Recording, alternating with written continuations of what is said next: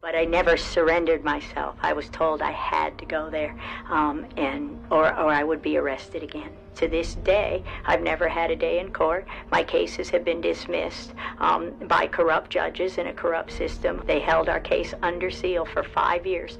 They haven't given me whistleblower protection, and they held that. That was the Ketam case. It's called the whistleblower case. The case was dismissed with prejudice the next Monday, meaning I basically made up the whole thing and done. No rights, no anything ever. I've been denied the ability to work. I can't get grants again.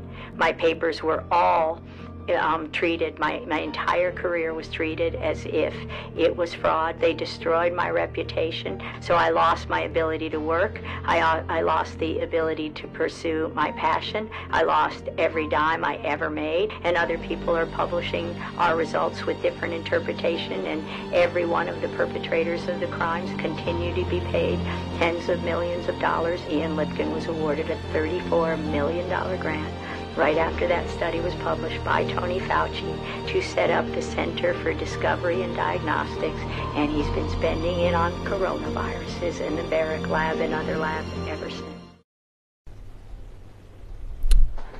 You'd think it's a movie, but it isn't. Imagine being a scientist and your research gets you followed by the police, gets you arrested, gets you destroyed. I got to tell you, Dr. Judy Mikovits, who's on the other side of the screen right now, is probably my favorite scientist in the world right now. Judy, it is such a pleasure to have you joining me right now. Thank you. Thank you, Jeremy. It's a pleasure to be here. It's hard to watch that. I'm so sorry if it brought up emotions, but you know, it's part of your story, and it's what makes you probably one of the bravest scientists. And it's so weird that we both know that this video is probably going to get taken down by YouTube afterwards. And for what? You're a scientist. Is that your crime? Yeah, my crime is refusing to interpret the data the way they wanted the data interpreted, refusing to go along with an agenda.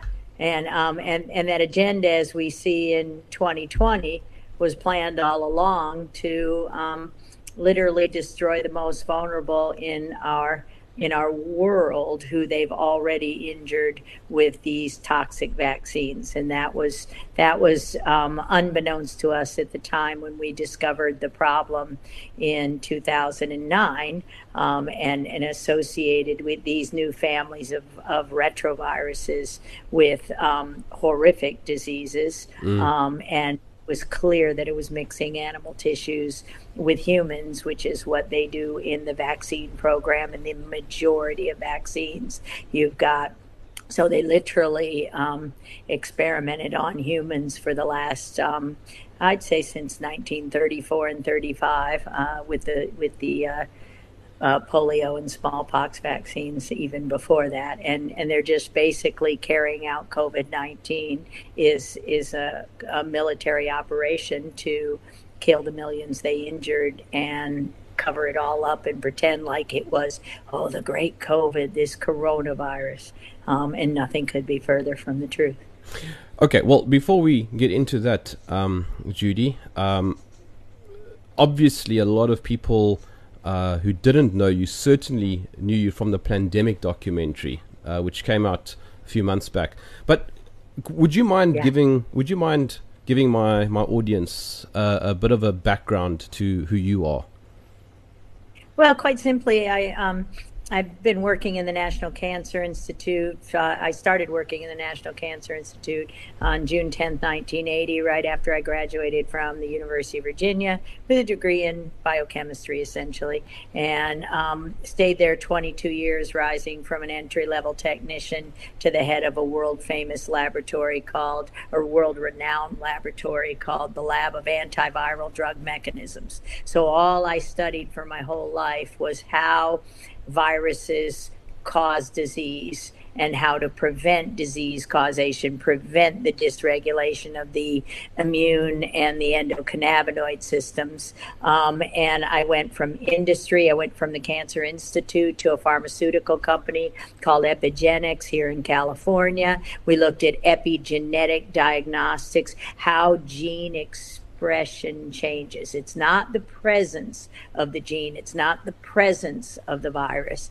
it's the expression of the virus and the dysregulation of the immune system, the crippling of the immune system, the cytokine storms. Those are the things we discovered for over 30 years, and they didn't exist before we started studying human disease causing retroviruses. In 2006, I started I co-founded the first Neuroimmune Disease Institute, basically based on everything I'd learned using a systems biology approach. Everything I'd learned in those 22 years in the National Cancer Institute. Our company actually failed because of 911. Here in America, nobody cared about cancer diagnostics and treatments if we were going to be bombed and everybody was going to die. It's ironic that we see a similar thing right now in COVID-19, where we're letting cancer patients and AIDS patients and those infected with these deadly viruses die, basically, or they're killing them with their vaccines. So when I made these discoveries in 2009, and it really was like, the shot heard round the world.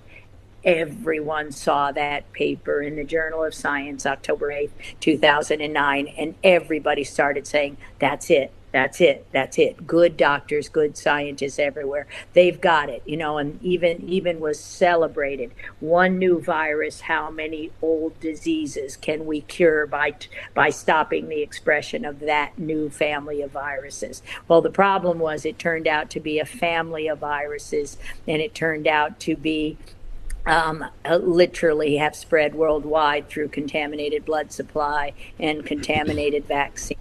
And that was the big and that was why they told me to interpret the data.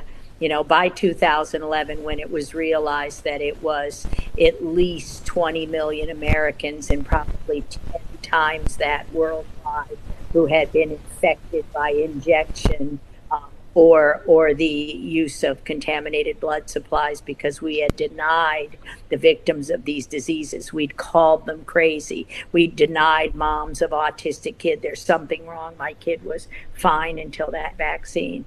And we knew from our history that retroviruses could cause inflammatory brain diseases, where regardless of the viral load. So that was the journey. I refused to bow down and allow the data to be interpreted any other way. I was the senior author on that paper, and I'm responsible for every word of the paper. And I honored that commitment to the patients and the people worldwide who depend on unbiased interpretation of data. Yeah, and I mean, as I said, I bought your book and I'm currently reading it. There's a huge amount of information in it, so I wouldn't recommend anybody who attempts to read it. Yes, that book. Anybody who attempts to read it, you have to read it slowly because there's a huge amount of information in it. But Judy, the opening story actually is something out of a movie. I actually thought while I was reading that they could make a movie of your life. What the heck happened that you ended up being followed?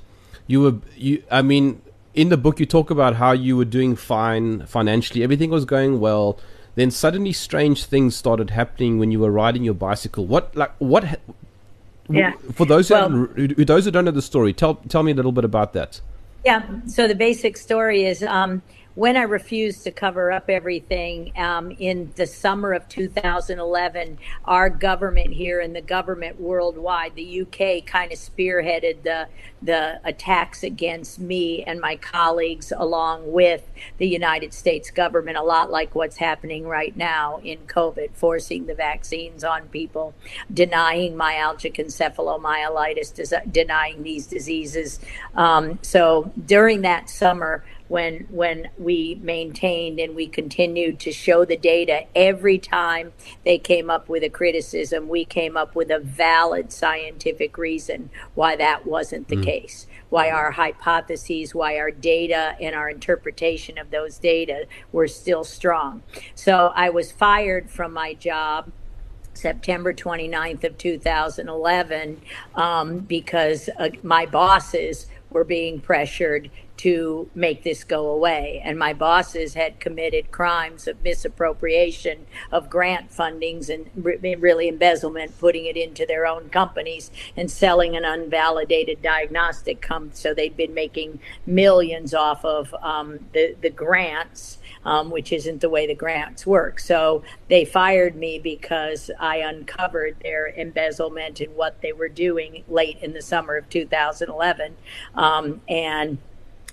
They fired me while I'm literally standing on the street, and then they locked down my lab and locked down my lab from every one of my students, and then systematically went through my lab to make sure everything was there for the government, and make sure everything that was there. So they had made a deal with the devil. Why don't we just call him Tony Fauci? So they made Tony Fauci's NIAID funded our grants at the Institute. So the government knew that the Whittemores had been stealing and committing federal crimes, which would have put them in jail forever and taken everything they ever made or owned. So what they did was simply said, "You make Mikovits shut up," in not in so many words, and we'll make sure you keep your institute and you keep your funding. And so they fired me that day, knowing I was going to Ireland and the UK. From October 5th or 6th until the end of October 17th. I had already planned a 2-week journey where I talked about the science to the patients and at several conferences, gave the data and helped with therapies and treatments. That's what I do. So while I was away, after I was fired, they literally rewrote my notebooks, literally locked down, took everything out of my labs, intended to throw it all away, as we refused to do, and then tell, as soon as I got back, she made it all up for her own greater glory and all of that stuff. So they planned this civil lawsuit.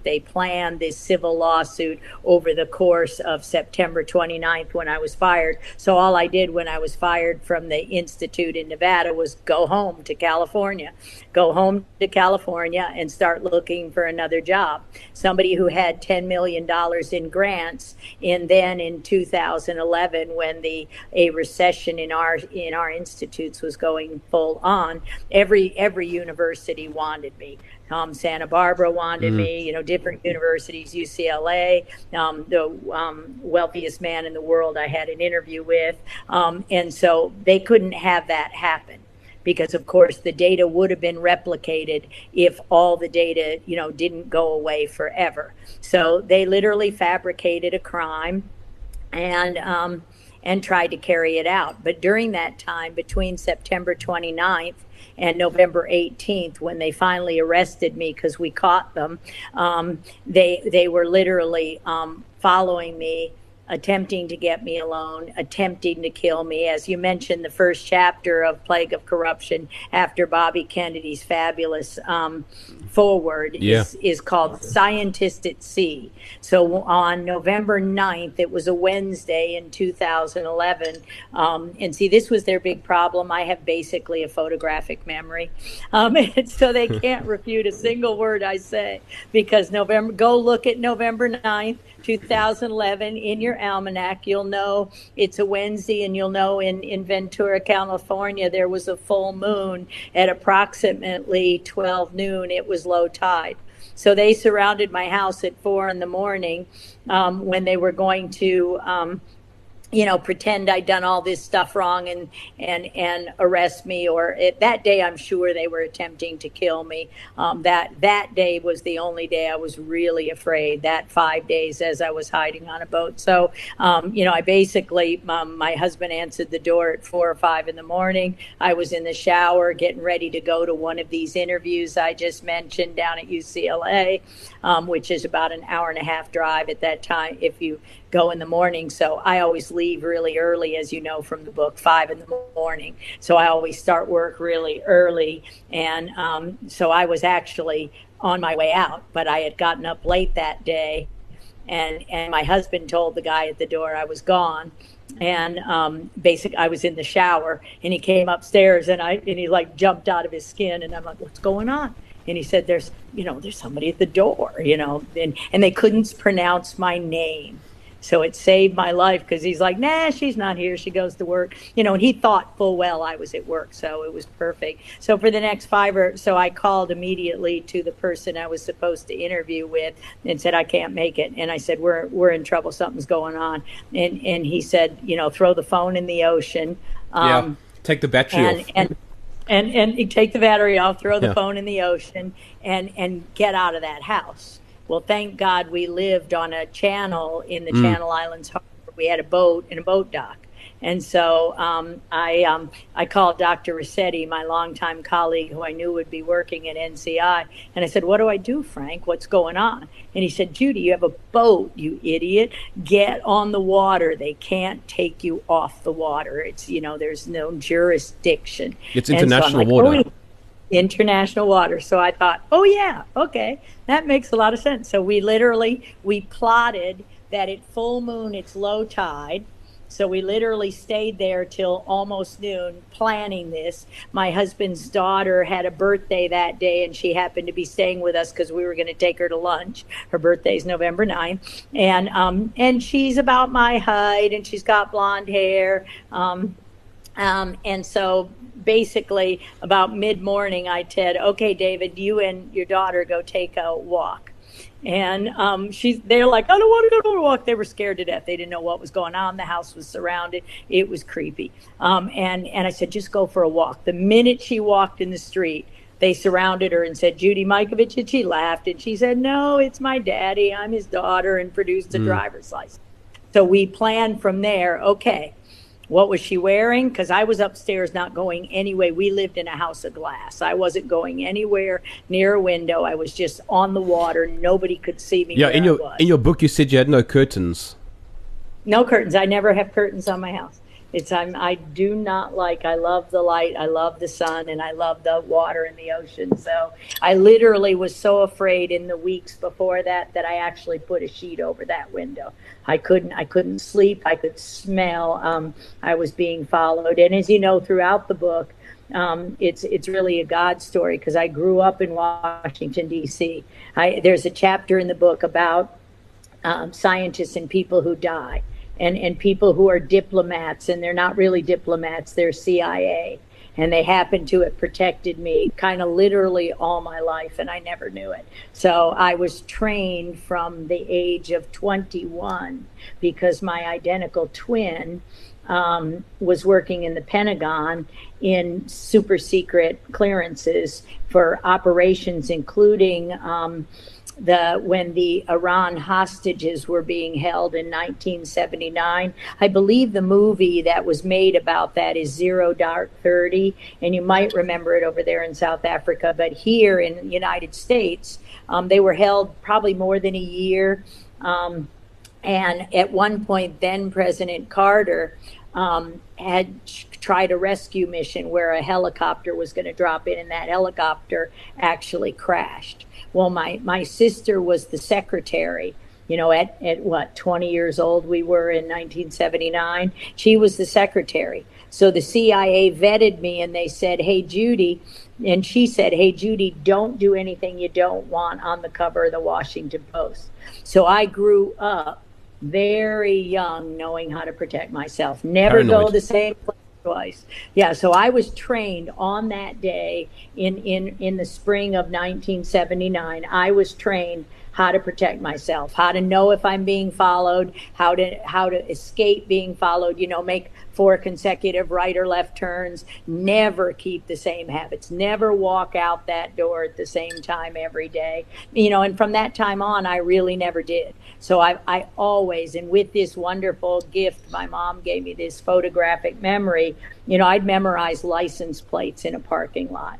And if I didn't know those cars, I didn't leave the lab in the middle of the night because I'm a woman working alone. My whole life, I always went very early and stayed very late and worked. And and I was aware just of, I'm working in HIV/AIDS. I'm working in these highly explosive, diseases where basically our governments are killing people and the scientists are being put in the middle and made the problem. So we escaped that day on a boat, and it worked just perfectly.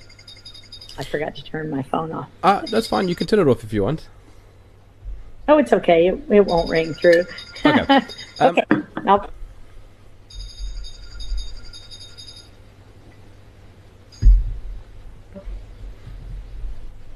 Someone in Ontario, Canada. I'll call him back later.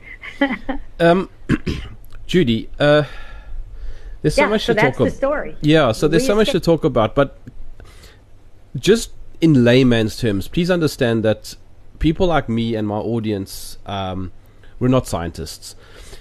What is it, in very layman's terms, that you were researching and uncovering that was leading to all this government curiosity?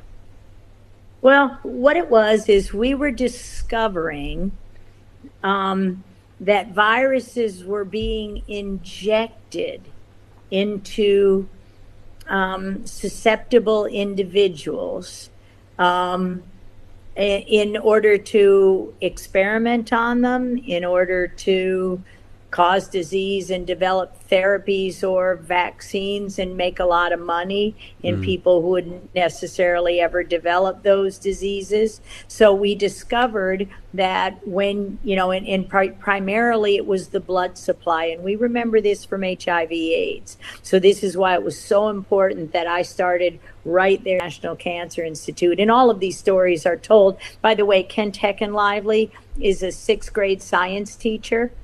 So he comes, he's my co-author, and he writes the story so everybody can understand it. So he would translate what I would say, he would tape what I would say, he'd tape every word of it, and then he'd write it in a story sort of way. Our first book, Plague, he interspersed all the science with day 1 in jail, day 2 in jail, because when I escaped on November 9th, I stayed on that boat until November 14th, where I escaped to.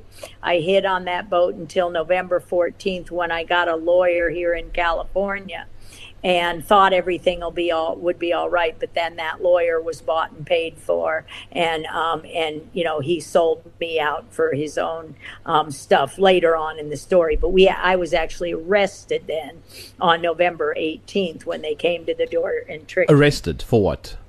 Arrested for nothing, with no warrant, it was theoretically after the fact. 7 days after the fact, they said I stole my notebooks out of the lab on September 29th when I was fired.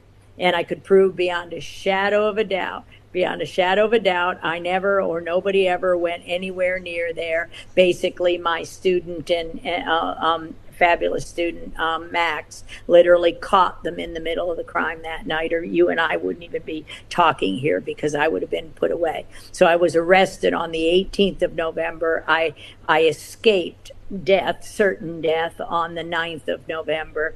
I stayed on that boat till the 14th when I got a lawyer, and then the next Friday they made sure I didn't get away again, and they held me in jail from Friday, November 18th until November 22nd, later at night, like 8 o'clock at night, when they literally couldn't hold me any longer.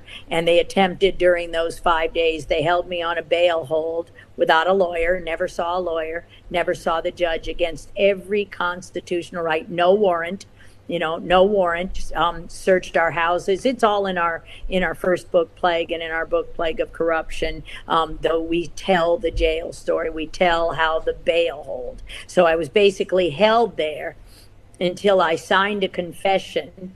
It was an apology that I had actually made up made a mistake with XMRVs, the gamma retroviruses from mouse and monkey that are being injected in these vaccines for decades and have been injuring millions and killing for decades. I just made that all up for my greater glory, and I'd spend the rest of my life doing honest research, as if to imply that's why I call it a confession, that I hadn't done honest research to that point. So I basically told them what they could do to themselves, and I told it in very clear language, and that everybody in New York City understands. This is an age restricted. This is a family friendly show.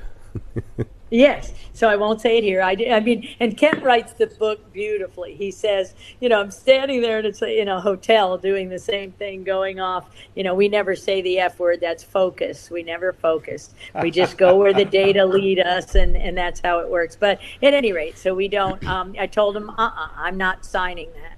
And they held me in that bail hold, and they held me as long as they possibly can. We know now about people like Jeffrey Epstein being suicided.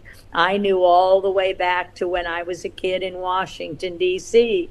During that 1979, when that was my stepbrother was the park policeman that found Vince Foster dead. So we knew about Hillary Clinton, murdering people, the Clintons murdering people. So we knew how to take care of ourselves. Not that God didn't get me out of there that day, because God always sends me Frank Rossetti to ask the right question. Dr. Rossetti, he's the one I said, "What are you doing?" He said, "You idiot, you have a boat." "Oh yeah, thanks, Frank." And I hung up the phone and threw it in the water and planned my escape and survived. But what was it then, Judy? I'm still trying to understand for my audience.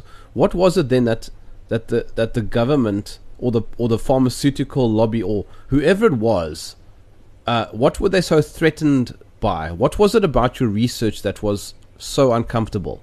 Well, you've injected tens of millions of people around the world with contagious cancer, contagious Ebola. And you could prove that. And we could prove that. And our work proved that. And that's what, because we isolated it from the people.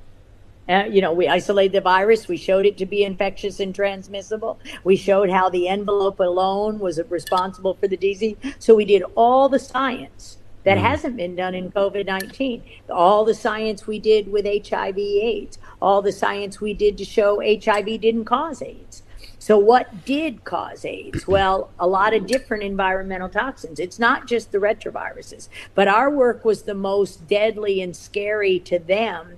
Why? Because the retroviruses didn't kill anyone.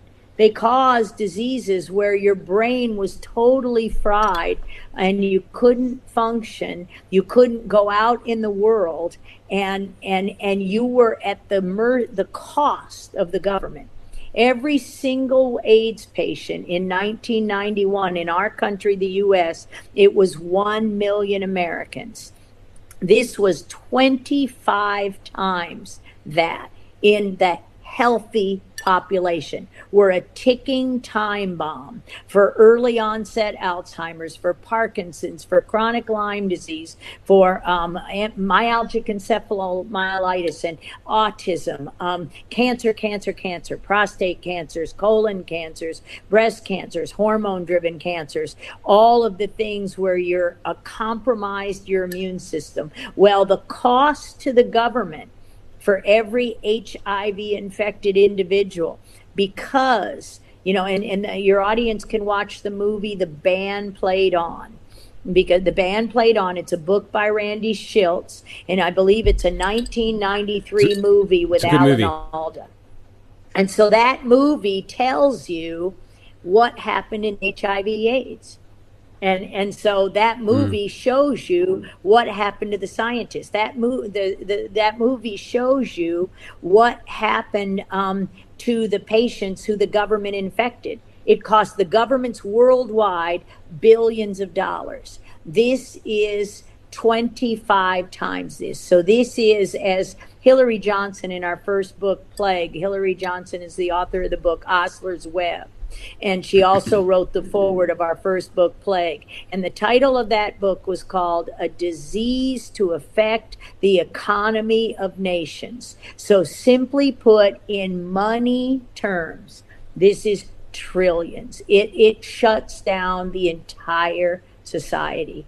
And spin forward to 2019 and what we've just done with these, or planning to do with these deadly vaccines. So you made up COVID. There is no disease caused by no pandemic, there's a pandemic, and the virus SARS-CoV-2 has essentially nothing to do with the pandemic. The tests are fraud. The T-shirt I have on says the tests are fraud. The media is lying. Everybody's paid off, and it's somebody gave it to me last week. It says nothing to fear but fear itself. Yeah. And on the back is everything about COVID-19. This is the largest crime against humanity ever perpetrated. And who are the first people who are going to get the most deadly vaccines of all time? Oh, the mentally disabled. The people mentally disabled, Alzheimer's, ME/CFS, these people have been called crazy. They're not virus infected. So they're going to get the nursing homes, the military are the most heavily vaccinated. So PTSD, so they're going to cripple our military and then just allow a takeover of our country. And this is pretty clear because of who is going to be forced to get the vaccine are the most heavily vaccine injured populations. So one of my colleagues, long in this fight, just a freedom fighter who's always talking about now we have 1 in 2 or 1 in 3 children who are going to be mentally disabled enough so that with psychosis, with ADHD, with depression, with ME/CFS, with autism. These are infectious diseases. These are environmentally driven diseases, and our government and Tony Fauci have thrown them into just neurodevelopmental or neurological diseases and stroke. There's nothing we could do about it. You were born that way. But our research clearly shows we weren't born that way. And now in 2020, the goal with these vaccines is to kill the people you injured, call it COVID-19, burn the evidence. The families can't go in. We can't see our elderly. They've taken all those people in long-term care facilities, and they live too long. They live too long and they cost society a fortune. So the government's just decided to kill them all. And this is the operation, the military operation called COVID-19. And it will take out our military. It will take out the blacks, the first, the people who are most susceptible, which is what our work showed. So what our work showed, and what Bobby Kennedy and Children's Health Defense wrote an article last week about, giving this to racial minorities is as if it's some kind of ethical thing. Oh, we're going to show justice. We're going to give them that vaccine first. No, you're going to kill them just like you did in Tuskegee, just like you did in the fraud on the MMR, which William Thompson confessed to. That black boys developed autism at 4.4-fold the rate of white girls, and twofold more than white boys if given the vaccine, the MMR, which are 3 RNA viruses. Before they were 3 years old, they were more likely to die or develop neurodevelopmental mental disorders and autism and the likes. And those are the people right now they're going to give this deadly COVID-19, which only expresses the envelope, the protein we found in our studies in 2011. Now they've engineered that into, they're calling it a vaccine, but into a murder weapon. And they're forcing it on the most vulnerable, and they know they will kill people, and people have already died in these trials. So this is a big cover-up. This is a destruction of our entire world. And little did we know back in 2011 how important our realization had been, and how many scientists had seen similar things, and doctors over the decades. And this is what Bobby's brilliant forward did. RFK, Robert F. Kennedy Jr.'s forward is about 24 pages long. And it was very healing to me because what it shows is how they discredit doctors, how every person who found a problem with vaccines ends up dead. Every person who or loses their career like mine. And there is a chapter in Plague of Corruption about this. So yes, there's a lot of detail, and that's why Plandemic, the movie, was only supposed to be a promotion of this book. This book was supposed to come out November of 19, and it was delayed because Bobby hadn't finished the forward. And he said, Judy, there's something missing. I'm not catching it. And he's a brilliant man. And as soon as we added a last chapter since he had read it. And so the last chapter, what I usually tell people to do is just read the last chapter. So I said, Bobby, I know you're busy and you can't read that thick book over again. So I said, just read the last chapter. And what does the last chapter say? Oh, there's something else I should tell you. And it's the big gotcha. We got all the samples. We saved all of them. We know exactly how you planned and perpetrated these crimes. And oh, by the way, we handed a hard drive, a big terabyte hard drive, to our FBI and attorney generals in Nevada in May of 2014. So our government could have prevented, the Obama administration could have prevented COVID-19. It was all right there. It showed who the criminals were. It showed who was paid off. It showed who was involved. Terabyte hard drive of data and evidence. And that was what in the beginning, when you showed that clip in the beginning, I was telling in Plandemic Part 2 to Mickey Willis that was aired on August 18th. And you can watch the entire interview at plandemicseries.com. And so you can see also from freedomplatform.tv/Mickey Willis on August 19th /Willis, and then freedomplatform.tv /Martin for David E. Martin, really the star of Plandemic 2, because he had all the data based on what I said in Plandemic 1, which came out May 4th.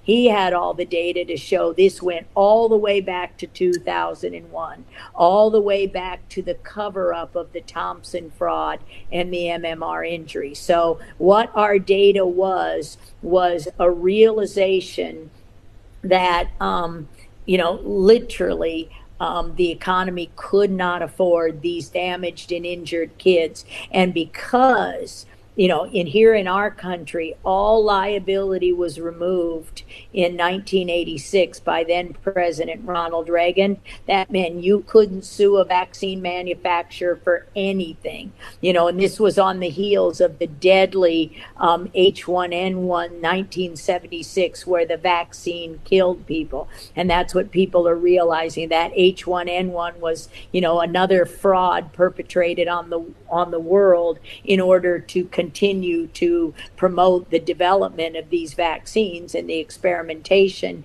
and really murder. I think it was really intended to drive the pharmaceutical engine, make everybody sick. And this is what the movie Plandemic Indoctrination showed, how this was planned back from the Rockefeller organization, how our governments, all our governments worldwide, the WHO was fully involved. So what happened on November 5th of 2019? That just happened to be the same time this book was supposed to publish. Well, at Johns Hopkins, they did a little quick run through called Event 201. Can we have the news media unleash a virus? And they even said coronavirus. They think we're all that stupid. And we predicted the future. So Bobby simply read the last chapter where it reads like prophecy. How did we know? This book published April 14th. All Mickey Willison of Elevate Films was supposed to do was April 14th. All they were supposed to do was make a little 28 million promotional video of the book.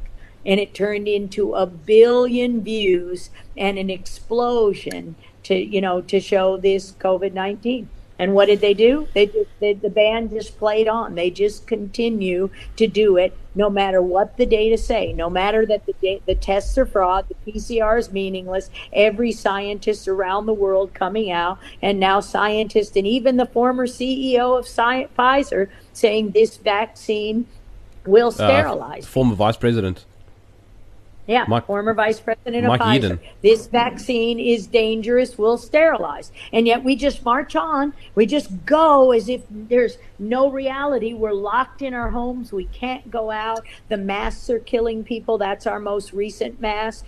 Our book is called The Case Against the Masks. 10 reasons why mask use should be limited. We didn't say don't wear masks ever, even though I isolated viruses from HIV, Ebola. I've worked with the most dangerous, and I never got infected until 2010. I never wore a mask. We didn't wear a mask in a lab. We didn't lock down our labs. Why would you lock down a lab?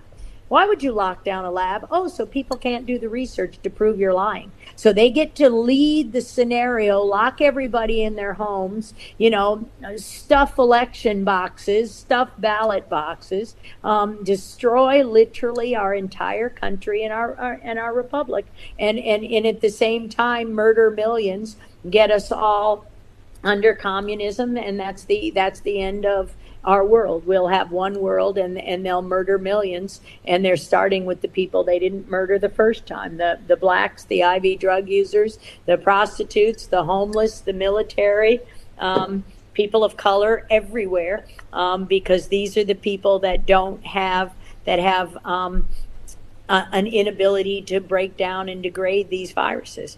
So now you're injecting. That's what the MMR study showed. If you waited until black boys were in 2000 or 1999, 2001, if you waited until black boys were 3 years old before you gave them MMR, their relative risk of getting autism fell to that of white boys. Why? Because they had a single nucleotide change. They had a polymorphism in a gene that was literally the Pac-Man for chewing up RNA viruses. So they still have that gene. That means they can't chew up RNA viruses as effectively as everybody else. So why are you giving them an RNA vaccine first? Those should be the last people you give the vaccine, because they're susceptible to the injury that we already know is killing people, the paralysis. We know the polio vaccine is the only cause of polio in our world for decades. This was what our data showed. This is what they have to cover up. Everything goes away, and literally our world as we know it should go back to natural healing and healthcare that really is healthcare and not sick care and death care. And so because people woke up with Plandemic, with our book, with the efforts of the Children's Health Defense Fund, Del Bigtree, shows like yours, the High Wire every Thursday, people are waking up. So they have to lock everybody down and take away all their freedoms in order to get them to comply. And even still, most Americans anyway will not comply. Sure. We won't bow down. Judy, give me just a moment. I need to take a sip. Coffee. A sip. Yeah. I need to take a sip of my drink. There is a lot to take in. You have some questions? I do, but I still need to continue your train of thought here, if you don't mind. Sure. It sounds like, and I mean, I'm looking at the comments, and I'll come to those shortly. But it sounds like you're wearing a tinfoil hat, and this was the social media responses I've been getting for the last few days when I said that you're coming onto my podcast. You've obviously had that many times. Sure. But in all of our books and in all of our papers and in that terabyte hard drive, the data are all there. This is not my opinion. Here are the data, the scientific data. So in every single criticism fact checker, and this is what Nikki Willis and the team at Elevate Films did so well. They interviewed 30, 40 more scientists who said, no, she said, nothing wrong. Yeah, that's scientifically an accurate statement. You can see how somebody might interpret it differently, but the data support that interpretation. And yet all we get from the government is models. I'm not talking about models. I'm talking about facts, data, hardcore data, showing the expression of the viruses, showing the associated with the disease. People with SARS-CoV-2, 99.8% of the people don't have any symptoms at all. Therefore, there is no COVID-19. That's not a disease. An infection is not a disease. That was my work in HIV/AIDS. HIV does not cause AIDS.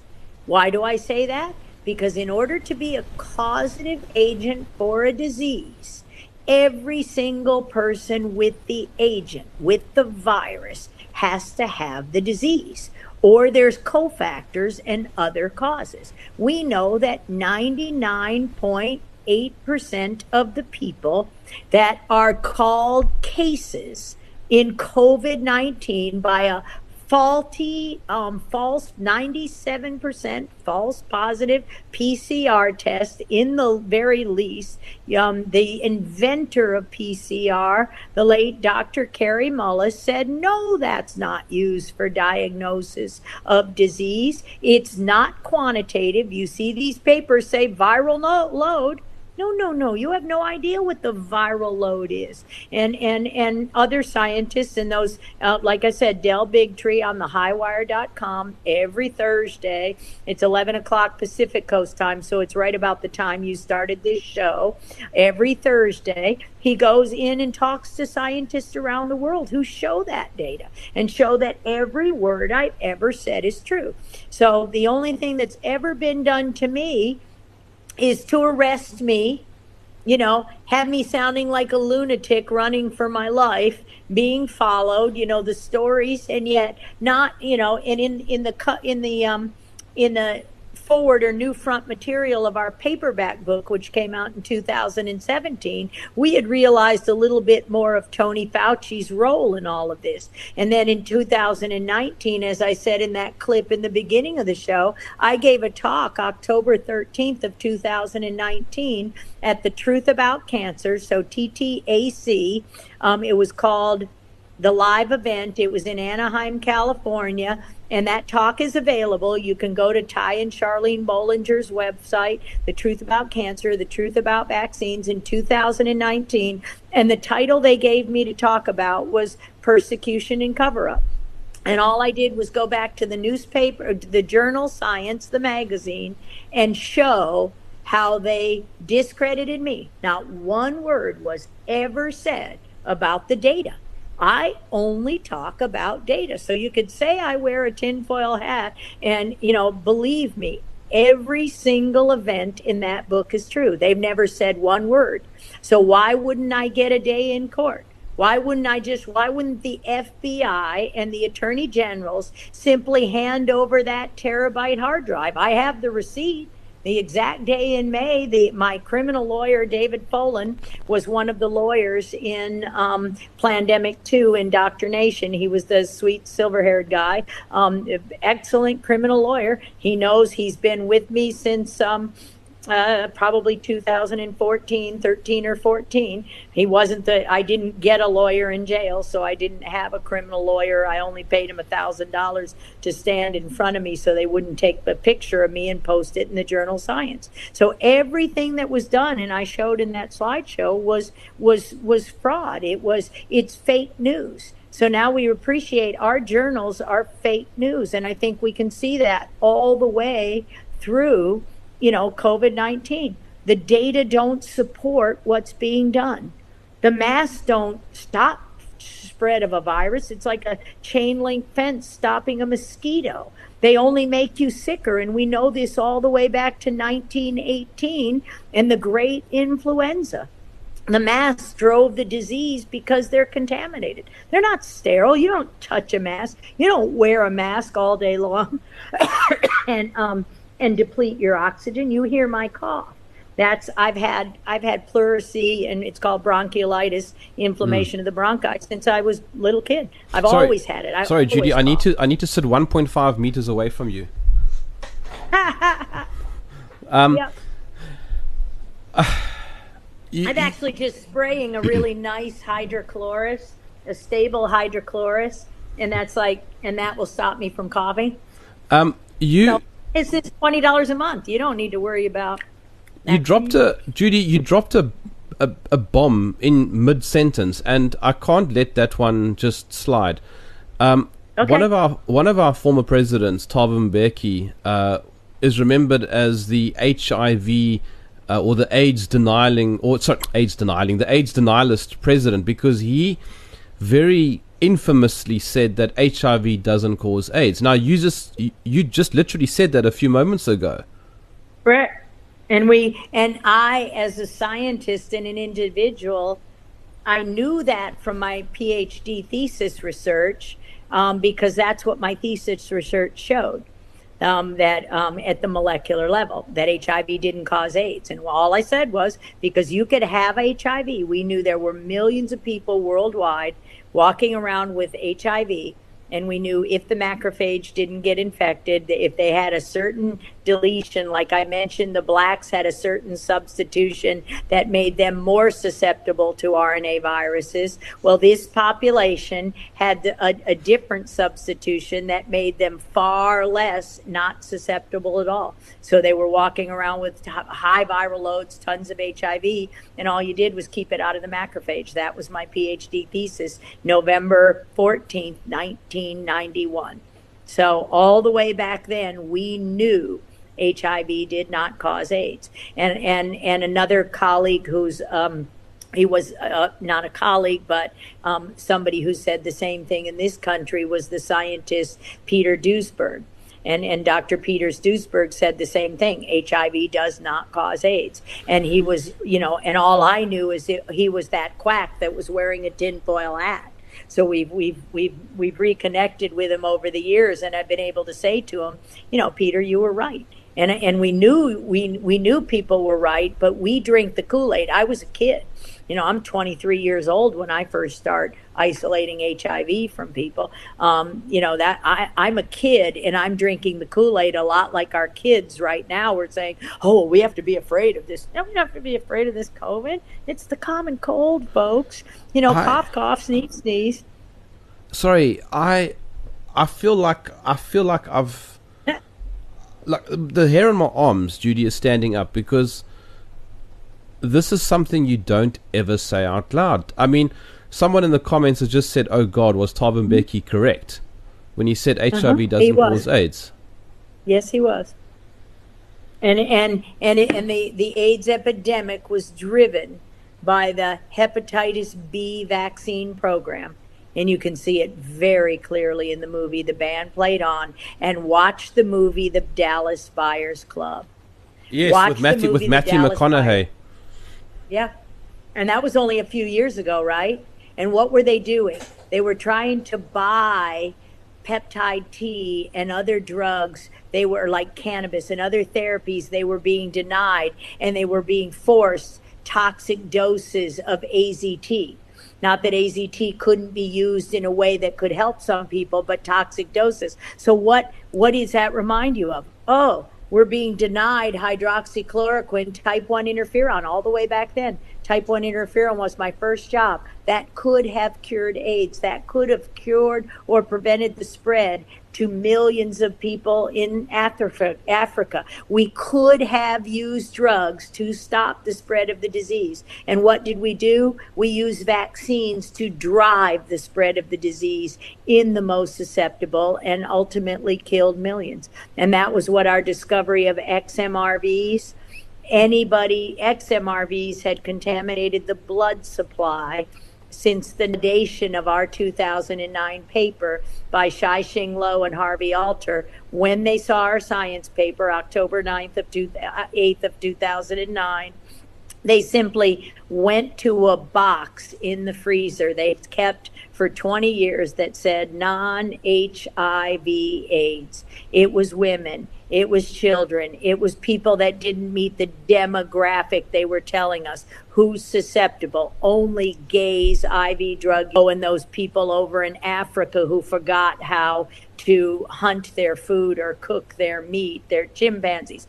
Doesn't this sound like the same narrative played over again 20 years later? Now we get remdesivir forced on us, a vaccine forced on us, when we have simple therapies. I have an interferon spray that I can simply spray in my mouth, knowing full well I'm one of the lab workers who got infected by the XMRVs. They're spread through coughing. So what do? You prevent somebody from coughing. You don't cripple their immune system with a mask. Their CD4 T cells. What did AIDS patients get? AIDS is going to go back and rise through the world, HIV. And one of my friends told me this morning, one of her young daughter's friends was HIV positive from birth, and he loves vaccines, and he's going to line up for this vaccine. They will kill him. We will spread HIV back through the world because we will allow it to be expressed in the people in whom it is currently dormant. And we are crippling our very immune systems with the masks, with the shots, with the flu vaccine. The flu vaccine is what caused this disease, not SARS-CoV-2. Yes, there were viruses released from labs. Yes, that's been going on for 3 decades, and I was at the heart of that. That's why I become such a highly censored enemy, because I'm not I might wear a tinfoil hat because it protects me from 5G. But I don't know. So it doesn't look good. I usually wear baseball hats, but at any rate, the fact of the matter is everything I'm saying is fact. In the 3 books we've written, not one fact has ever been disputed. Why don't you give me a day in court?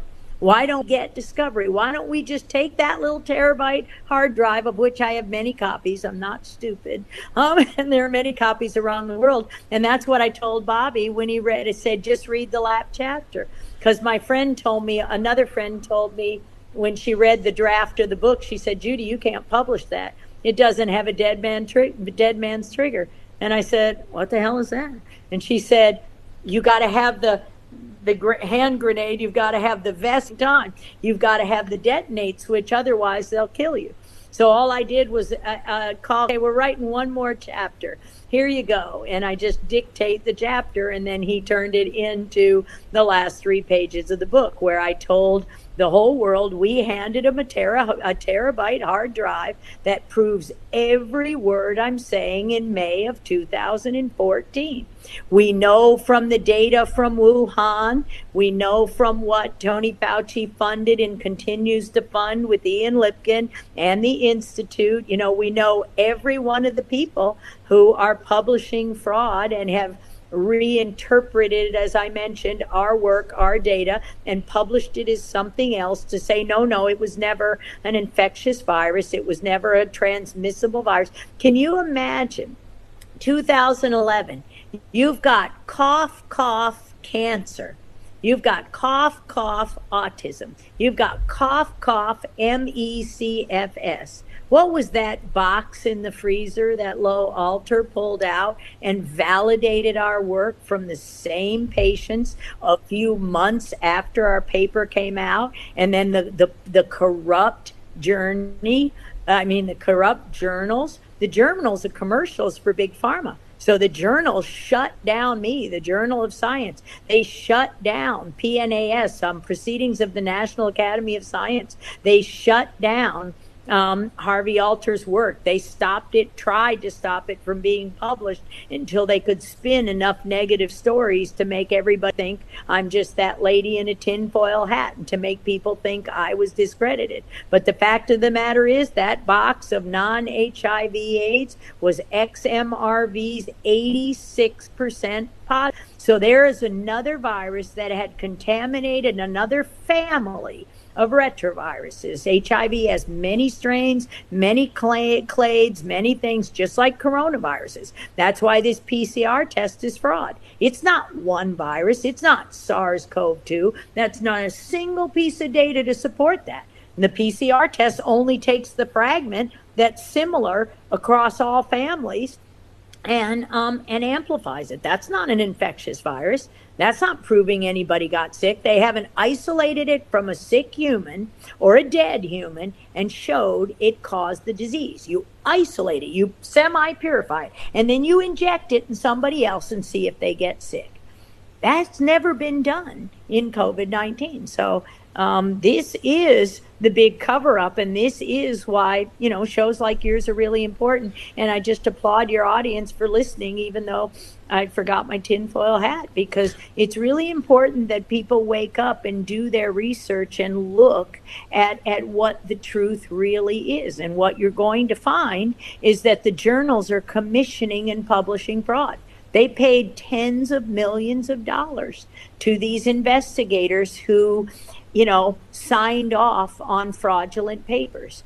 They threatened, me and my colleagues with their lives. And those of us who refused to sign off, we lost our professional life. Max, Dr. Rossetti, he was forced into retirement. This man is arguably the world's most renowned scientist. He discovered disease-causing, the whole field of human retrovirology was the first to isolate an infectious disease-causing transmissible retrovirus. We would not have saved millions around the world without his skills in teaching those to me and Luc Montagnier, because we wouldn't have been able to isolate HIV. It's not that HIV isn't involved in the disease, it's that HIV doesn't cause the disease. And that's not how it spread around the world. It's not that HIV didn't exist and some people didn't get sick and die, but the people who died were the people who got both XMRVs and HIVs from contaminated vaccines and contaminated blood supplies, and then were prevented from getting the treatments and spread the disease around the world, literally. And that would be the vaccine programs of Bill Gates. This philanthropy, don't, be confused, folks. They don't care about black people, or they would have never injected a little black boy before he was 3. That was the point in 2014 when I learned that. On August 31st, 2014, that's when we started this book. And our first book, Plague, we started the day after I got out of jail.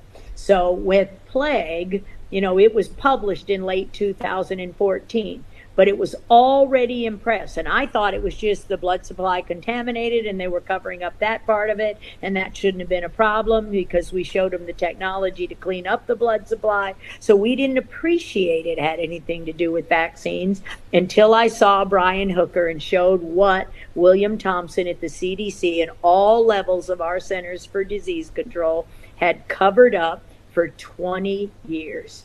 And the cover up was, that in injecting, people who couldn't degrade certain viruses with animal tissue containing other viruses and glyphosate and aluminum and mercury. There's lots of toxins in vaccines that cripple the immune system and were driving disease. So if you knew in 2001 that all you have to do to reduce the relative risk of a black boy, baby boy, getting any kind of neuroimmune disease, autism, psychosis, ADHD, or even SIDS, death, you can't call it SIDS because they're over 1 year old. So even death by these vaccines, all you had to do was not give a black child that vaccine before they were 3 years old. And their detox machinery, their Pac-Men, the genes that the proteins, the interferons, the RNA cells, the proteins that actually degrade those viruses when they enter your blood. RNA in your blood is a danger signal. We have many, many immune responses to say, gone, Pac-Man, just chew it up and it's gone. And so when you know that all they had to do was admit to that with our discovery in 2011 and what they chose to do, once we realized what was wrong and what they chose to do was cover it up. They censored the science for 20 years, or we would have had a solution because we knew about RNA cell and the susceptibilities to XMRVs. We knew we could have saved millions of lives. That's when you know it's pure evil. That's when you know it's a plague of corruption. And that's why we call it a plandemic. The last chapter of that book that Bobby read that day and said, oh my God. And then he went back and read the whole book. So tell your audience, don't start with chapter 1. Start with the last chapter and you won't be able to stop, because what we added was maybe there's one more story I should tell you. And that last story was the story of we handed the FBI a terabyte hard drive. Frank Rossetti, who was told to throw away all the data and burn all the samples. If he had done that, we'd never have a book, we'd never have a story, we'd never have a chance of saving a single human being from this plague of corruption, because they would have burned and destroyed all the evidence, and I wouldn't even be sitting here talking to you. I'd just be that crazy lady. Judy, we've gone over time, but I really would love to. Okay. I would really love to keep you for a little bit longer if you got some. Oh, you may. I don't schedule anything except for I give a couple hours. All right, so wonderful. I don't have a couple one. No, because I can't let you go now. It's not ethical. There are a huge amount of comments and questions. I cannot get to them, but there is one person that I need to address. He's going by the name. Well, he's going under a pseudonym, so I don't know what his real name is. He apparently interned under you, and he's calling you a charlatan. He says that his real name was mentioned in your first book, Plague, on page 23. I forget what the other page is. He's saying that everything that you're saying is a lie, and that you are running the anti-vax narrative to make money. Let me tell you about this young man.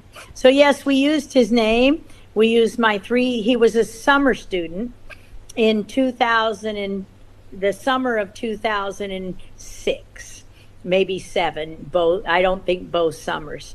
So what I mentioned, and we did mention his name in the book, and we actually emailed. That was a book, Plague. That wasn't Plague of Corruption. That was came out in 2014. So we emailed everybody and we said, hey, here's the book, here's the advance. I never saw this young man again after his summer student. I wrote him a real nice letter of recommendation to go to college. He was a high school student at the time, or just a high school student at the time. He wasn't yet 18 years old. And every word I said in that book, what he did for me was we were categorizing samples in a freezer in Dan Peterson's office. Every word of that is true. Not one of the other 2 summer students, Katie or Dave, not one of those other 2 students said one word. They said, sure, you can use, my name. Yeah, proud to have worked with you. I've been in touch. They both went to medical school based on, our work and our integrity. This was 2006, before there was a Neuroimmune Institute, and all we were simply doing was meeting with patients in Dr. Peterson's office every single day, talking to them, taking blood, and taking various samples, saliva and other things, in order to see if in fact there were viruses there. That's every word of it is true. There's absolutely, I'm not using every word of every book is true. Nothing I said, okay, I used his name. So he wrote me a letter this year, not in 2014 when the book that made nothing comes out. No books make money. And he's like, I want royalties. You mentioned my name. I'm going to extort you in saying you're a charlatan and you made this all up. Well, the fact of the matter is, I didn't make it up. Prove one word I said about you isn't true.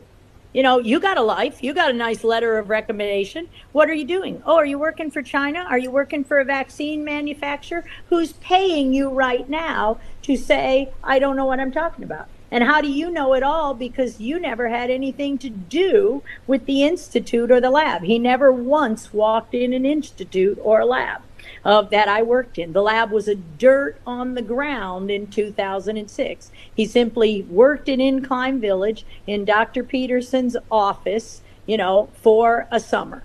And this is what he's spreading his garbage. I don't care what he says. The fact of the matter is every word of that book is true. Say that's not true. Dr. Peterson didn't say it's true. Dr. Peterson said he interned that summer and he did the samples. I can show you exact work he did. I still have the data of exactly the assignment, because again, they didn't succeed at stealing all the notebooks. So, I really don't care what he says. He's out there right now trying to extort money out of people and trying to give himself a big name because, this was 15 years ago, 2006. Oh, so he didn't make anything of his life? Yeah, really? Wrote you a nice recommendation you got in college, didn't you? You did your little Berkeley game, didn't you? Oh, okay. Not once did he ever come back to me and say, oh, sorry to hear what happened to you, Dr. Mikovits, in 2011 or 2014 when the first book came out. It's been out for 6 years. Now did his bosses put him up to that? He works for a vaccine company. He works for a chemical company, so he can say whatever he wants.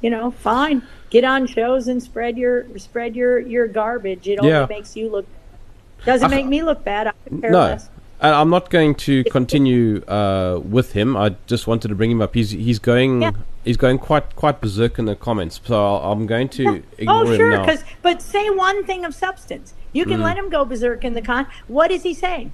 Does he say, no, that's not true, I didn't work in Dan Peterson's office? Does he say, no, I didn't correlate samples and learn how to purify blood and make saliva and put things in little vials in a freezer? Did he say anything about that? What exactly did you do for that job? No. He just says, he just spits vile about me. He just spits vile, and that's all the Washington Post do. Hey, better men than that, like Tony Fauci and Ian Lipkin and John Coffin and Michael Bush, Nobel Prize winners have spit vile at me. Do you think I care if a punk spits vile at me? I don't care what anybody says. Now, my mother raised me not to, nope, the only thing that matters is the truth. I don't care what anybody says. You do what is right, Judy Mikovits. That's what I do. Yeah, I don't want to spend too much time on him, but someone pointed out here saying that he claimed that you contaminated samples of some sort. I don't know the story there. He has no. What's the claim to support that? How can I contaminate something when we didn't even have a lab then? We were working in Dan Peterson's office, isolating blood from people, taking blood from people, and putting it in the freezers. What were we actually contaminating? There was no XMRV then. There was nothing then. Right. How can I contaminate? We published that paper. Our first evidence of XMRV was 2008 and early 2009. He was nowhere near any lab. So, yeah. No. Anyway, how could I contaminate? How do I contaminate anything? Enough about him. I don't want to give him too much attention. I want to just quickly... I want to come back, Judy, if you don't mind, just to obviously the major talking point of 2020, and that's COVID-19. Now, please understand something. I am not an expert, but I have spent a good few months reading, and as much as I possibly can. I think I know a fair amount. I certainly know more than the average politician. There's no doubt about that. I, for example, know that in South Africa, our PCR amplification cycles are around about 37, which I understand is way too high. And I know that across Europe, it's about 35 to 40. And I know that in the US, it's also somewhere between 35 to 40. And I know that Fauci himself said that anything above 35 is essentially junk science. Right, and really between 30 and 35 is junk science. Really, you usually stop that logarithmically around 25 cycles. If something's going to be positive, you'll see it. So what that essentially means, and this is kind of what I've been saying the last few days, and it's It's very politically incorrect, and it's something that nobody wants to accept. But I've kind of been joining the dots, and tell me if I'm correct, but it appears to me that this entire pandemic is basically hinging on PCR tests.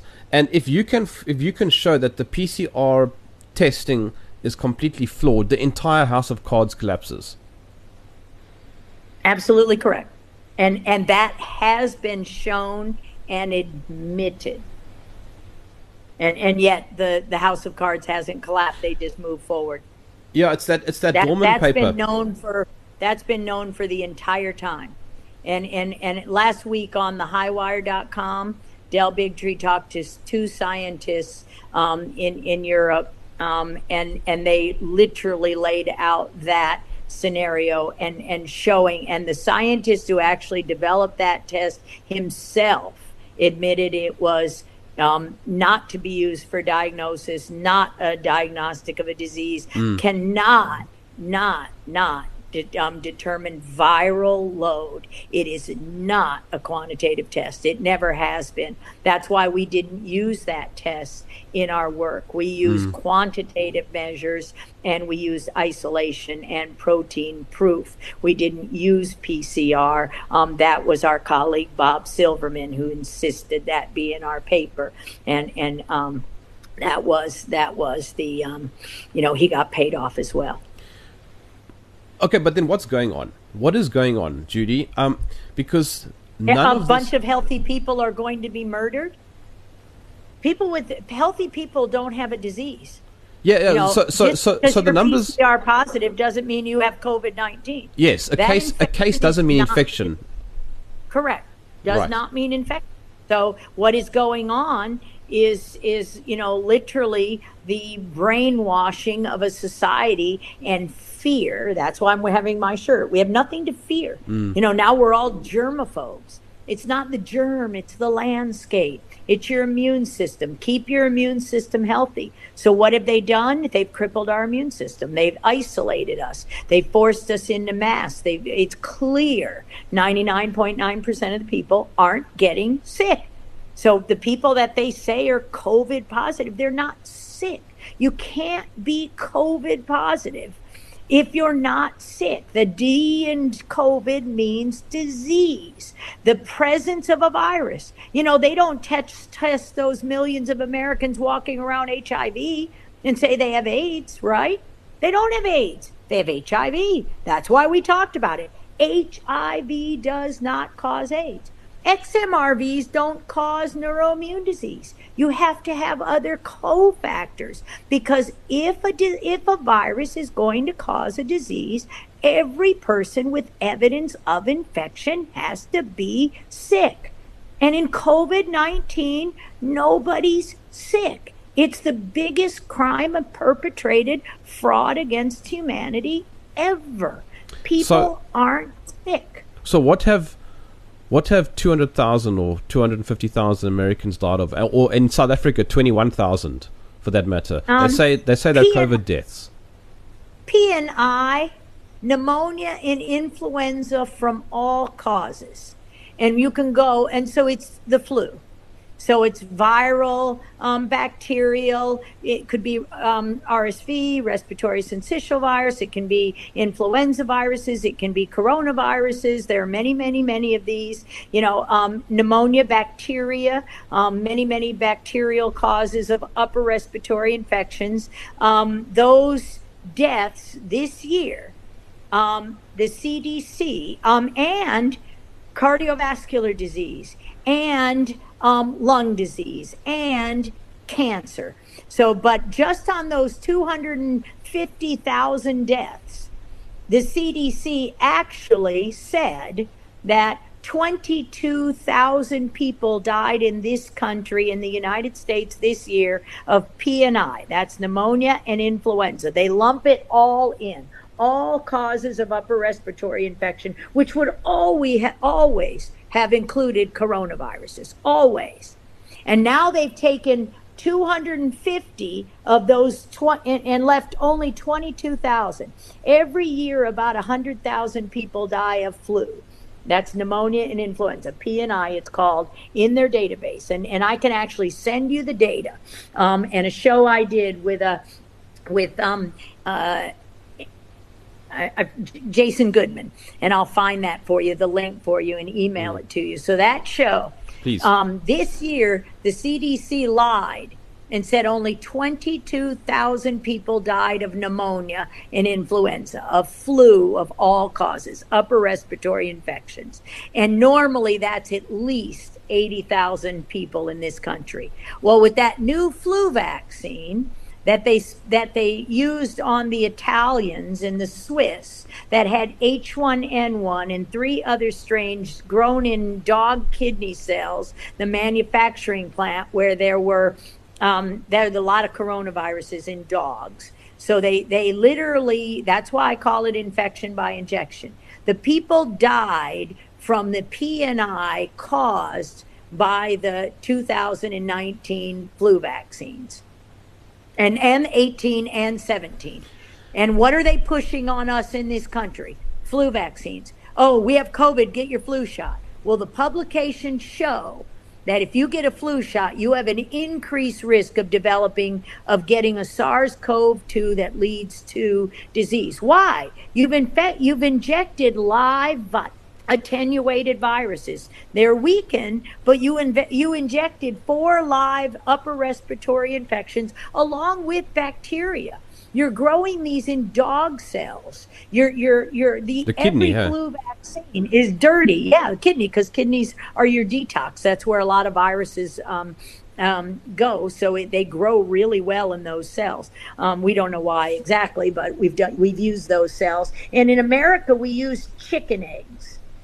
So in America, we use chicken eggs, and chickens have deadly coronaviruses, one called IBV, and they don't test for it, and it can destroy whole flocks, and it's a highly contagious coronavirus. So the answer to your question is flu vaccines are spreading the coronaviruses, and COVID-19 is really flu season in 2019 and 20, which is 5 times the normal flu season of only 80,000 deaths. So it's not that it wasn't a deadly flu season, but it was caused by the injections, not by people spreading coronavirus without masks. This is ridiculous. So hold on, Judy. Are you saying that then, if I'm understanding you, that the large amount of deaths that occurred in Italy, for example, earlier this year, was related to last year's flu vaccine? Yeah, 2019 and 20, yeah. And it wasn't last year, it was really this year, because our flu season is October. So, but yeah, that's how these viruses are spreading through the world. Yes. And in the United States, the flu vaccines, because the elderly are forced to get them, and now you put them in masks. So you're going to shed a lot more live virus, and you've crippled your immune system. So if you're one of the compromised people and you get a flu shot and wear a mask, it can kill you. And it did. And that's the chapter in our book, Plague of Corruption, that talks about the corruption of vaccine court. That's, all liability was removed. So the people. And we've done case after case of the elderly dying from the flu shots. From all causes of death from the flu shots. People can't handle that level of inflammatory stimulus who are compromised. They can't suppress the infection. They die. But okay, all right. So let me read you a comment then from Laura, Judy. She says, okay. But flu gets better with meds. With COVID, you can be on antibiotics and you still stay sick. Trust me, I'm going through it currently. I've never felt so sick for so long. Flu doesn't get better with antibiotics because it's a virus. Antibiotics are bacteria. But COVID gets better with hydroxychloroquine, quercetin, vitamin D, zinc, and a Z-Pak for the contaminating bacteria. And you've been sick for so long because they've denied you the treatments. They've denied you the hydroxychloroquine. They've denied you anything other than the drugs. So COVID, it has nothing to do with SARS-CoV-2. Yes, those are deadly vaccines, and there's a lot of coronaviruses and a lot of other garbage. Flu doesn't get better. When you get the flu shot every year, a lot of people get sick. And everybody says, oh, it's not bacteria, it's a virus. So antibiotic is the wrong therapy. You need to get the right therapy for a viral infection, and that's been denied us. Did that person who's sick get a flu shot in the last 3 years? She says she's never had a flu vaccine. But then again, never have I. Good. That's that. Yeah. And so, again, nobody's saying these viruses, but it's not SARS-CoV-2. It's not COVID. We're just, she's got a bad flu. That's what she's got. Judy, so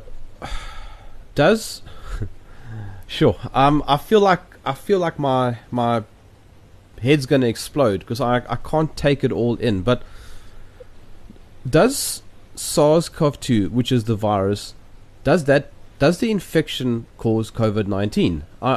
Absolutely not. Absolutely not. No data to support that. Meaning, every person with the virus has to have the disease. You're using the cause word, and who gets sick? People with comorbidities, people with high blood pressure, people with lung disease to start with, like me. I always have to protect myself from every upper respiratory infection every year. Always have, always will. No, COVID is not caused by SARS-CoV-2. It's caused by the measures and viral and bacterial infections, by wearing masks, by getting vaccines. That's what it's caused by, and we know that. Okay. That's the data support that. All right. So I can't believe I'm asking this question, but does COVID-19 exist? Oh yeah, the disease. The disease is a political one. The disease is the masks. The disease are the lockdown. The disease is we can't get healthy food. The disease is we can't get treatment for an upper respiratory infection. We can't get the appropriate treatment. We can't go to the hospital. COVID-19 is crimes against humanity. It's an attempt to murder millions of people, the weakest in our society, who they've already injured with decades of contaminated vaccines. Decades, not just one, decades. Why would they say, on TV, oh, stop the spread, wear your mask, stay 6 feet apart? Yeah. Viruses don't spread through the air. The mask is clearly, from all the data, from personal protective equipment, the mask is driving immune suppression. Your mask makes you sick, my mask makes me sick, and the viruses go right through them. And then you are getting sick. Nobody's saying there aren't upper respiratory infections every year. There are upper respiratory infections, RNA viruses, which we never bother to check. I'm sure that COVID went through our country in the last flu season, more like the summer and fall of 2019, because several of my friends got a very tough cough. Yeah, you get exposed to things, and they were quite sick. But it's the failure to get the appropriate treatment. It's using the ventilators. You don't use ventilators, you give them oxygen. You don't put somebody on a plane where they're under oxidative stress and there's, the air's already contaminated with jet fuel. You're breathing closed air and put them in a mask. No, you give them oxygen. And yet all of these, so the mask is driving the disease. The vaccines are driving the disease, and that's what you hear on commercial. Oh, we can stop the spread. Be kind, stop the spread. No, you're not being kind. You're actually making other people sick as you make yourself sick. Remember, if you're not coughing, I don't care what a PCR test says. You look perfectly well to me. I'm perfectly well. I don't have a fever. I always have a cough, but I rarely get a fever. Uh, if you're not sick, if you're a healthy person, you're not spreading COVID-19. You're not spreading SARS-CoV-2. Healthy people riding a bike aren't spreading disease across the sidewalk 6 feet apart. That's ridiculous. That makes absolutely no sense in any virology ever. We've coexisted. We've coexisted with coronaviruses, with retroviruses, with these viruses for millions of years. And the infection is not the disease. The answer is keep your immune system healthy. To that listener, vitamin D, vitamin C, zinc, quercetin don't eat GMOs, don't eat inflammatory foods, go out for exercise, get in the sunshine, don't ever wear a mask. You'll be well in no time. Eat chicken soup. What did our grandmother say? Chicken soup, eat healthy food, eat non-GMO. This is how you prevent, COVID-19 2021, because you can be guaranteed they're going to keep causing another one, because no single strain of, just like HIV, doesn't cause AIDS. And there are hundreds of strains of HIV. Nobody PCR tests everybody and says, do you have EBV? Do you have XMRV? Do you have HIV? Do you have, does anybody do any of these tests for all of those viruses we've been exposed to for our entire life? No, because the infection is not the disease. So no, SARS-CoV-2 does not cause COVID-19. And COVID-19, the disease, is upper respiratory infections that haven't been treated appropriately because everybody's locked in their houses and kept away from the appropriate treatment. Just like the early AIDS patients spread that around the world because they were kept from type 1 interferons, from peptide T, from the therapeutics that would have worked, and they were forced to take things that wouldn't work. So the analogies we've been making the last hour are trying to wake people up, to see this. The germ theory is long dead.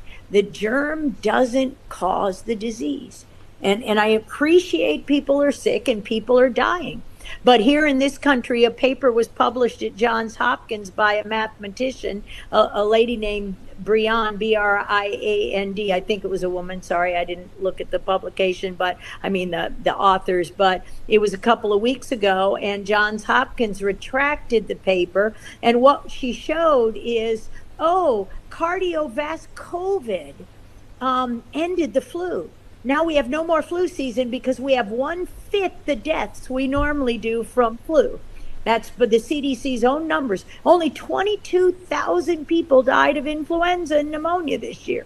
We eradicated the flu with COVID. And we've stopped heart disease.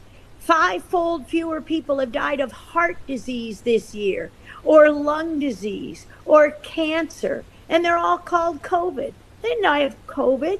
They're just siphoning the numbers and calling them that. And they keep reporting these cases on the TV. They're reporting a case where they test the same person 10 times. They call it 10 cases, and 5 of them were negative and 5 were positive. They just, they're testing, they're destroying athletes on the field. They're you can't come back until you test negative, test positive. The test's all fraud. We don't diagnose a disease based on tests. A disease is sickness. Symptom. If you're perfectly well, by definition, you're not sick. If you're not coughing, if you don't have a flu, if you don't have an intestinal bug, we get these things all the time. That's, so there is no disease in COVID-19. Elon Musk said about 2 weeks ago, he sent out a tweet saying that he was tested by the same nurse with the same equipment on the same day 4 times, and he got 2 negative results and 2 positive results. And right. And it made world news. Yeah. And so this is what people are realizing. People are testing, papayas are testing positive. You don't do PCR by putting a nasal swab up your nose.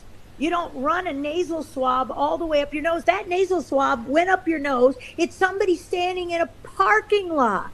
It's not sterile. What are you doing putting these things up people's nose? You can give them meningitis. If you really want to see if there's an infectious virus, spit in a tube. Those are the samples, by the way, that young summer intern did.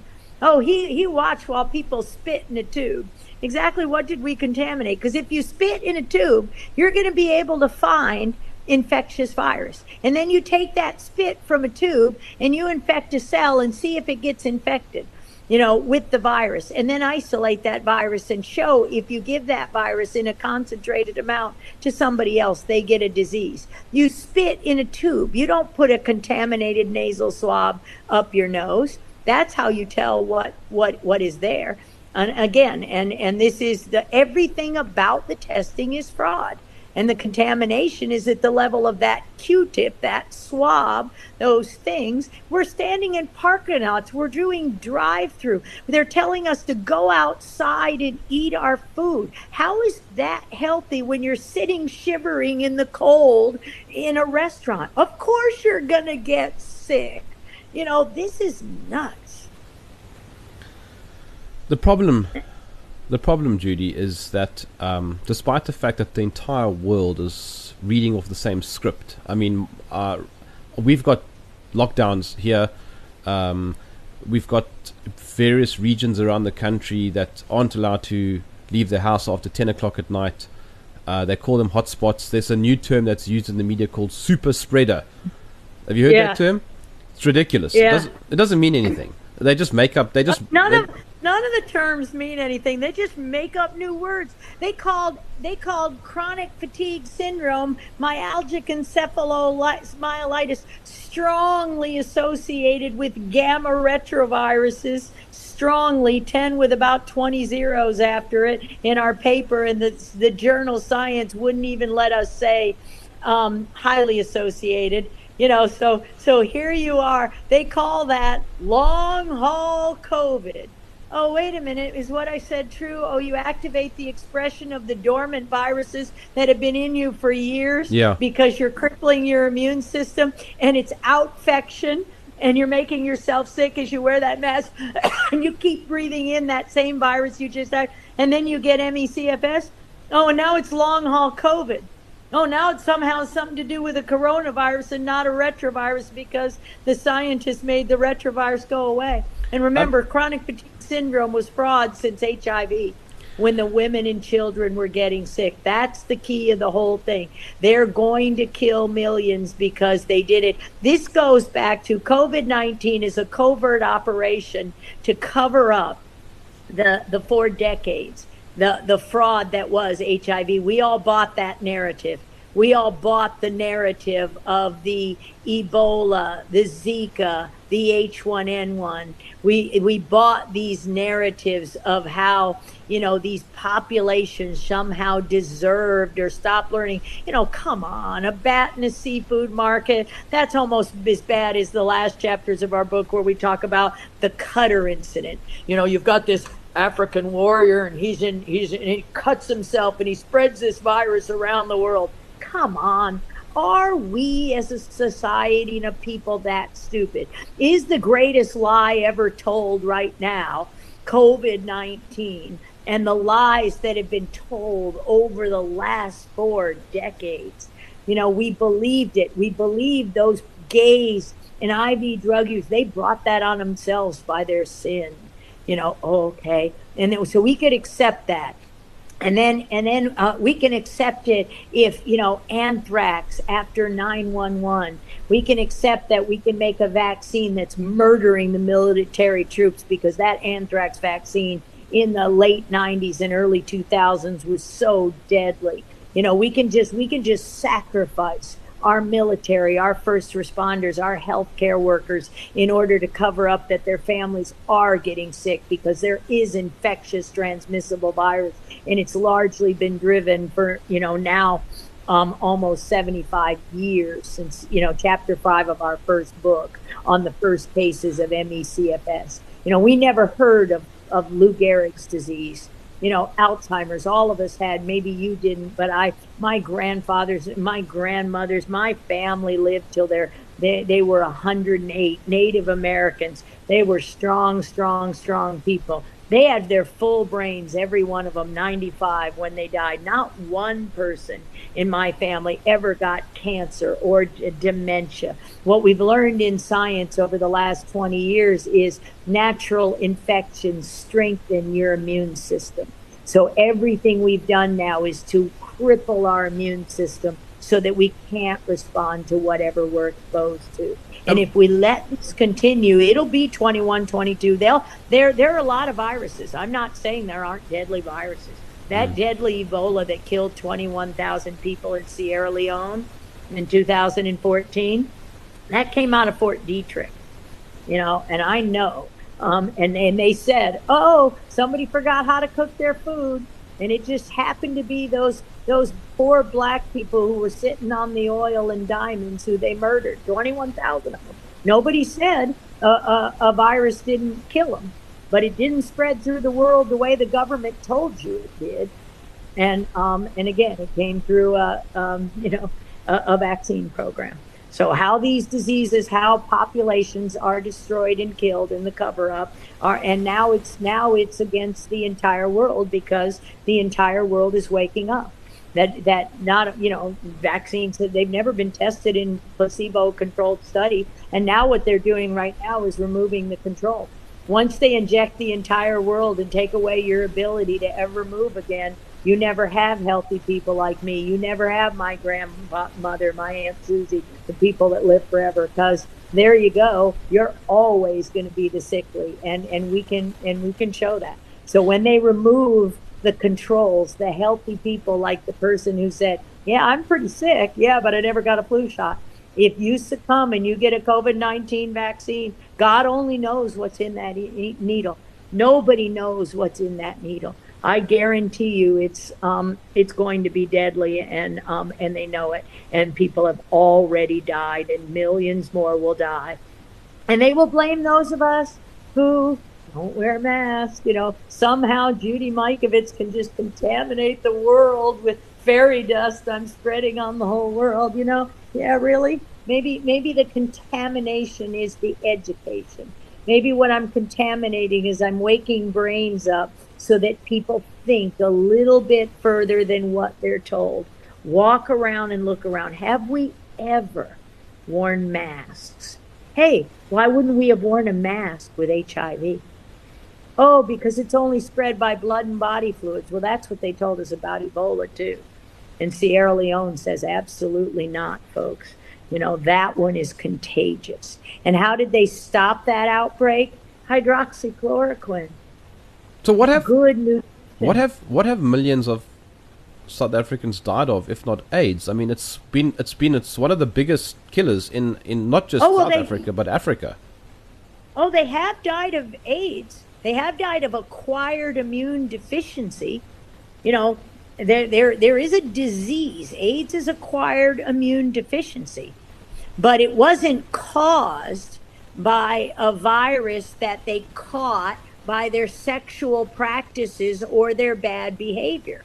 It was caused by families of viruses and cofactors that were injected into them and driven through people. See, you'll definitely replicate flu viruses and coronaviruses. And if you're injected with a flu vaccine and you wear a mask, you'll definitely cripple your immune system. And the most immune compromised are definitely spreading disease among the population.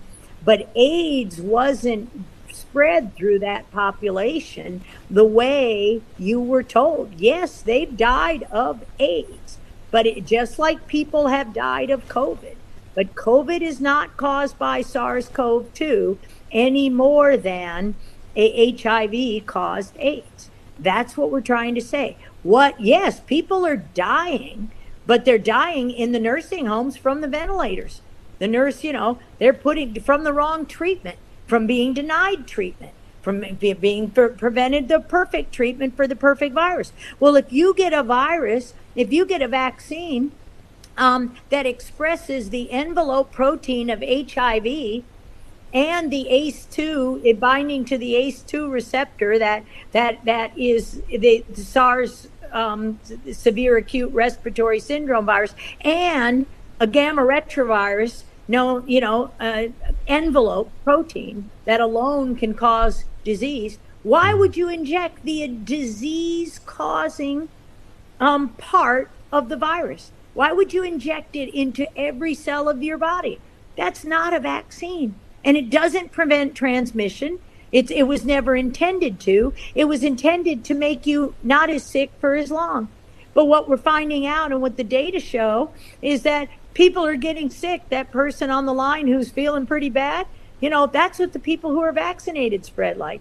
Because the virus isn't causing the disease. It's the other elements of the virus. It's the immunogenic. It's the things that are dysregulating your immune system. So why would you inject the most pathogenic part of a virus into every human on the planet? Why would you do that and wake up and cripple them and cause them to spread other viruses and call it all COVID and cause cancer and kill people? The world's most cited infectious disease specialist, Dr. Didier Raoult, if I've pronounced his name correctly, from France.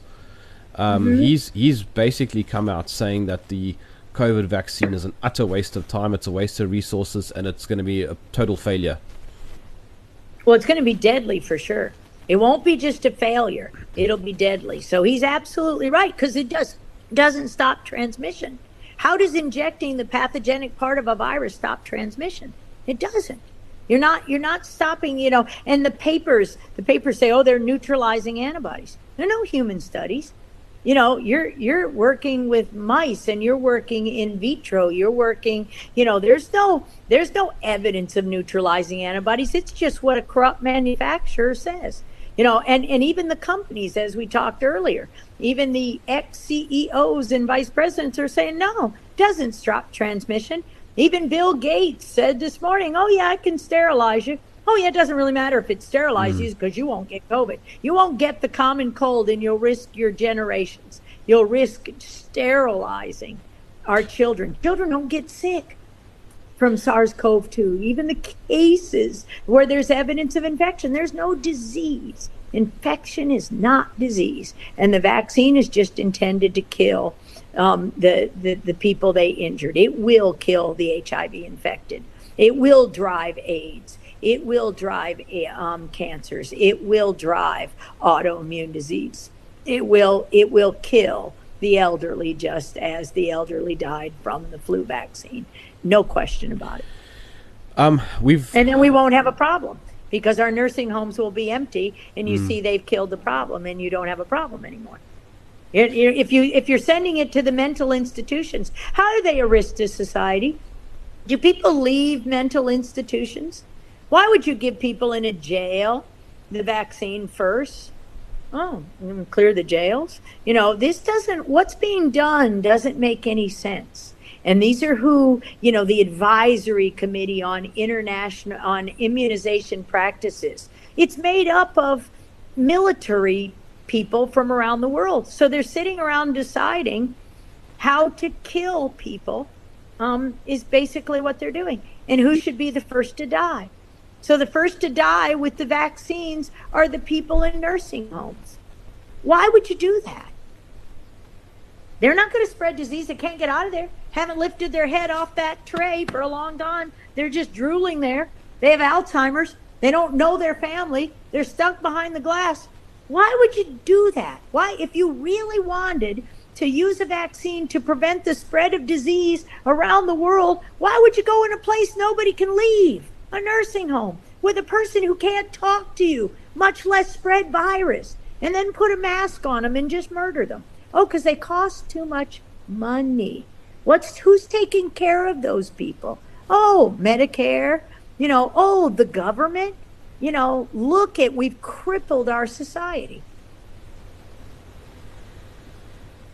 You've been accused numerous times of being an anti-vaxxer.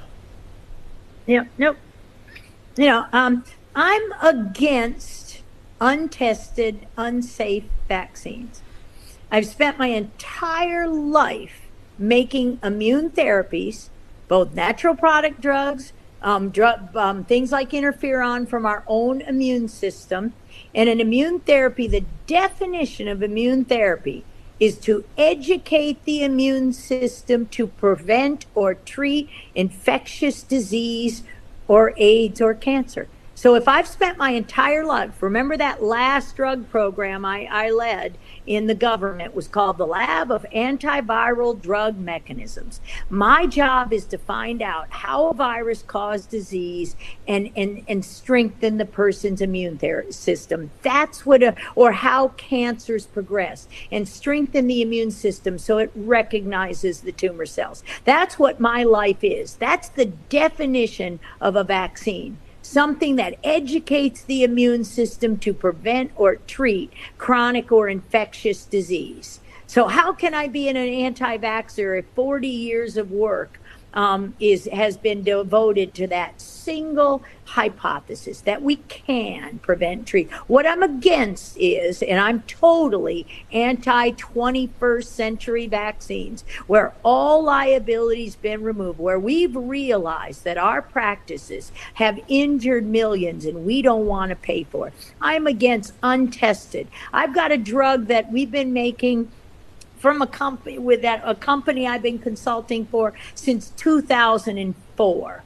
It's a fabulous drug for preventing and treating infectious diseases associated with cancers and, in fact, ME/CFS and neuroimmune disease. That company did not ever get approved yet. 15 years we've done in-human studies. We've done safety studies for 6 months to a year of using this therapy in people, and it never gets approval by the corrupt FDA. Why? Because it costs less than $200 a month and it will actually heal people. We have to literally bribe our FDA to get in line to get approved. All the work we've done on diagnostic tests to test disease, those don't get approved, and yet you can perpetrate fraud on millions. Do you know how many trillions of dollars they're making with that crap-ass PCR test that's not validated? Well, that's supposedly why the Whittemores were going to go to jail. Their test wasn't validated. It didn't detect that virus. It detected other viruses of the family. So now we've said, now this virus causes this disease, and a PCR test that absolutely has never been validated to show anybody any proof that an isolated infectious transmissible virus from a person with the disease is what that PCR test is detecting, much less anything else. And this is how they spin the realities and the truth. So, okay, fine. I'm an anti-vaxxer. I'm certainly an anti-21st century vaccine, because now we know they've perpetrated fraud on millions and they've killed millions. And so, I'm going to stand up. I'm absolutely in the 21st century an anti-vaxxer. And we can make a safe vaccine. We have a safe vaccine to coronavirus. It's called type 1 interferon. It's called cannabis. We could prevent, if we sprayed this bottle, cannabis. Sure, because you prevent the flame from going too high. What are you preventing? You're preventing the disease. What causes the disease? The cytokine storm. Your endocannabinoid system is the dimmer switch on the inflammatory response. It says to you, that's just the common cold. Don't kill the human. We can control that. It steers your immune system towards a type 1 interferon pathway if signaled in a good way. Is there a vaccine that you would take, or that you would recommend? Not on the current schedule.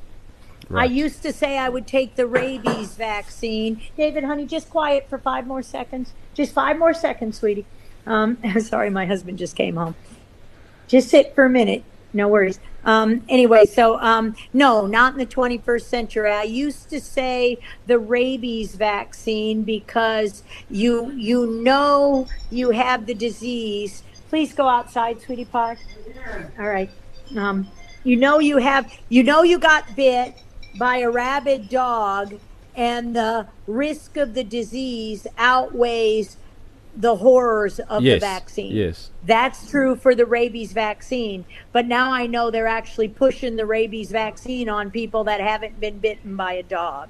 So that I used to say yes to that, and now I would say no. There is not a single vaccine anywhere that I would take on this day, on December 8th of 2021. We've literally gone. I've kept you for literally almost an hour more, but I've thoroughly enjoyed it. I'm going to have to let you go because your husband is going to get angry, and the people. Well, and I have a 1:00 or 1:30 call today with the Texas legislator. Oh right, and the people in the comments are saying that your husband must go and make coffee.